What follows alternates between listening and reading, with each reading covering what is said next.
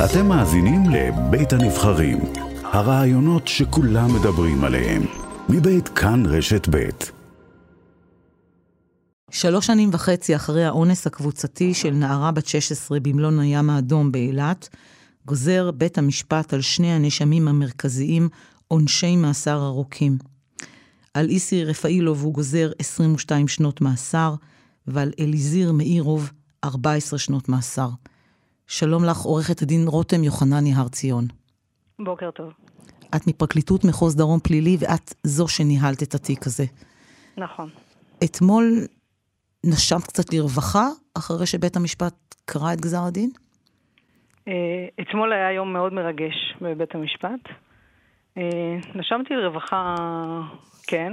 חוויתי סיפוק מקצועי גדול מאוד.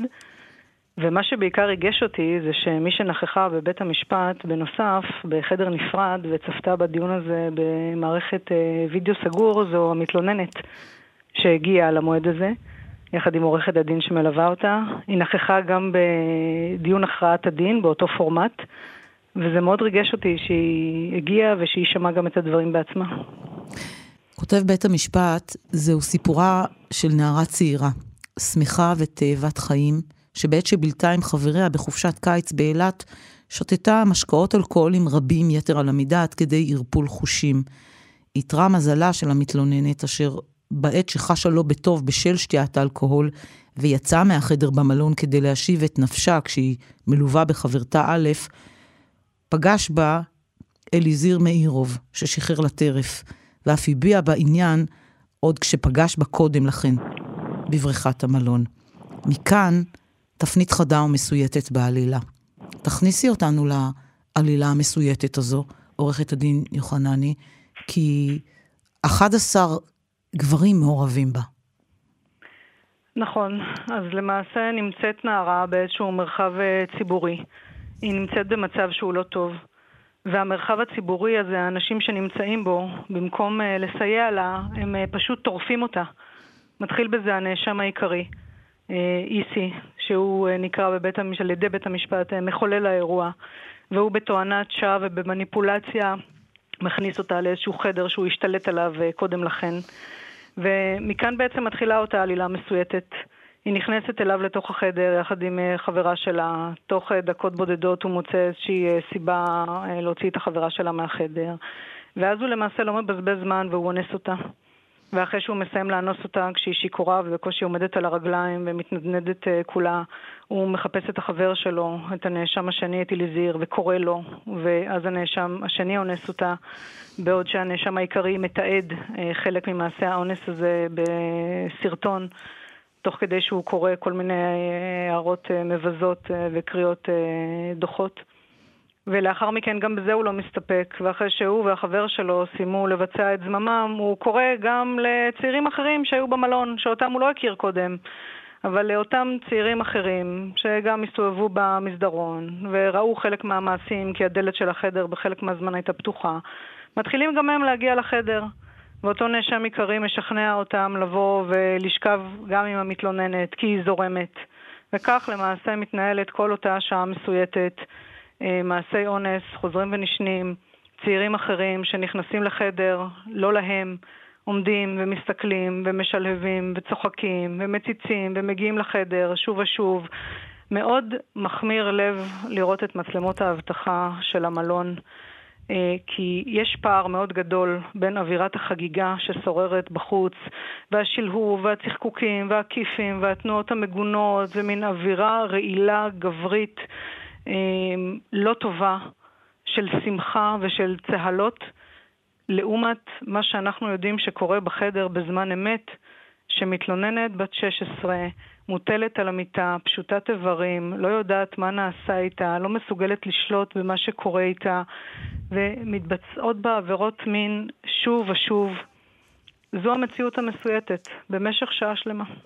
וכמה מקומם שאף אחד מהחבורה העלובה הזו לא עצר את האירוע הזה, שכל כך הרבה לקחו בו חלק. זה מקומם ומייאש, ולחשוב שאחד מהם אפילו לא היה צריך לעצור את ההתנהלות הזו בגופו, אם הוא חשש. מספיק אם הוא היה מתקשר לקב"ט, אם הוא היה יורד לדווח בקבלה, אם הוא היה מתקשר למשטרה. זאת אומרת, כל כך הרבה דרכים, אבל אלו אפילו לא מחשבות שעברו להם בראש, כי מה שניכר מאוד בכל השעה הזאת, זה כמה הם רק תופסים טרמפ ומנסים בעצם להגיע לחדר הזה שוב ושוב ולבצע עוד ועוד עבירות ובמרכאות ליהנות מכל האווירה הזו, מהפרי הבשל הזה שנפל לידיים שלהם. הם היו חלק לשיטתם פשוט מההצגה הכי טובה בעיר. וכמה אומץ היא הייתה צריכה, עורכת דין רותם יוחנני הר ציון, כמה אומץ הייתה צריכה הנערה הזו כדי לבוא ולהתלונן במשטרה ולהתחיל הליך משפטי שהוא קשה. הנערה הזו היא גיבורה. היא הבינה באיזשהו שלב, כתוצאה מאותן תכתובות עם הנאשם העיקרי, שיום למחרת התחיל להתכתב איתה וסיפר לה למעשה על חלק ממה שקרה, והיא הולכת למשטרה והיא מגישה תלונה, והיא עומדת בהליך חקירה שהוא קשה, והיא עומדת בהליך משפטי שהוא קשה מאוד. היא נחקרת על הדוכן במשך 8 ימים מלאים, 8 ימי דיוני מלאים, באולם שהוא מלא סנגורים שהיא לא מכירה, באירוע שהיא לא זוכרת אותו בכלל, והיא עומדת על גרסתה, והיא מנסה להחזיר לעצמה קצת את השליטה, ולקבל איזושהי הכרה ואיזשהו תוקף למה שקרה לה. ולכן גם כל כך ריגש אותי שהיא הייתה נוכחת בהכרעת הדין ובגזר הדין, כי היא מתחילה להחזיר לעצמה את הכוחות שלה, וזה דבר שהוא מדהים לראות.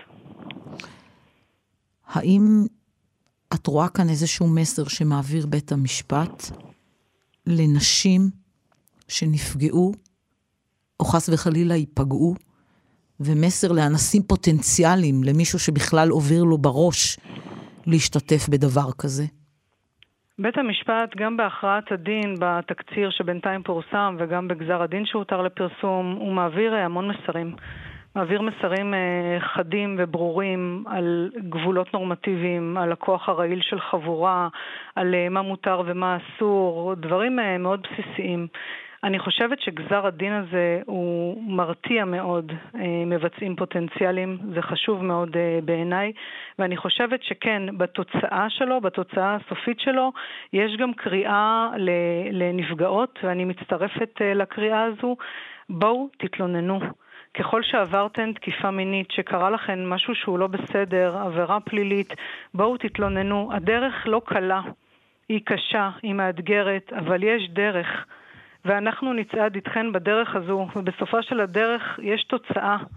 ובמקרה הזה, התוצאה היא תוצאה שאת עומדת בבית המשפט ביום הזה, וזה יום שהצדק הוא נגלה, ורואים אותו.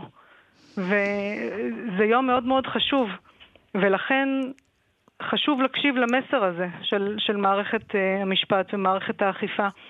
עוד מסר חשוב שמעביר בית המשפט, זה שהמערכת המשפטית כבודה במקומה מונח, והיא נמצאת בסופו של דבר בסוף השרשרת, אבל עוד לפניה יש גורמים אחרים שצריכים להיכנס לפעולה. בסופו של דבר כולנו שרשרת אנושית אחת, ואנחנו מתחנכים בבתים ומתחנכות במסגרות חינוך. המסגרות האלה והבתים האלה הם צריכים להעביר מסרים מאוד מאוד חד משמעיים בקשר לגבולות, בקשר לרצון חופשי, לגבי החברה שאנחנו רוצים לחיות בה, איך אנחנו רוצים שיתייחסו אלינו בחברה הזאת, במרחב ציבורי. זה גם מסר שצריך לשים לב אליו. אני רוצה לסיום לשאול אותך מה באשר לשאר הנאשמים שמופיעים בכתב האישום? שאר הנאשמים, הטיעון לעונש בעניינם יערך במועד מאוחר יותר. היות והם כולם היו קטינים, מלבד איזשהו נאשם אחר שהיה כבר בגיר, אבל עדיין יש תזכיר חובה בעניינו לפי החוק, ולכן למעשה בוצע איזשהו פיצול, כאשר הנאשמים הבגירים נדונו קודם, וניתן גזר דין בעניינם, והנאשמים הקטינים הם יידונו בשלב מאוחר יותר. עוד מספר חודשים אני מעריכה. איסי רפאילוב, 22 שנות מאסר. אליזיר מאירוב, 14 שנות מאסר. ונסיים אולי את השיחה בינינו עם עוד משפט מתוך גזר הדין שכתבו 3 השופטים. בקביעת מתחם העונש ההולם על בית המשפט להתחשב בערכים אשר נפגעו מביצוע העבירות ומידת הפגיעה בערכים אלו. במקרה זה הנאשמים פגעו בצורה קשה מאוד בכבודה של המתלוננת, בשלמות גופה ונפשה, באוטונומיה שלה על גופה ובזכותה של המתלוננת לביטחון ולשליטה על הנעשה בגופה. וכאמור, המדובר במקרה בו נרמסו ברגל גסה, באכזריות, השפלה והחפצה לעיני כל, בצורה כה בולטת ופוגענית, האוטונומיה של המתלוננת וזכותה להחליט על הנעשה בגופה. כך בית המשפט. עורכת הדין רותם יוחנני הר ציון, מי שניהלה את התיק הזה בפרקליטות מחוז דרום פלילי. תודה רבה לך. תודה לך.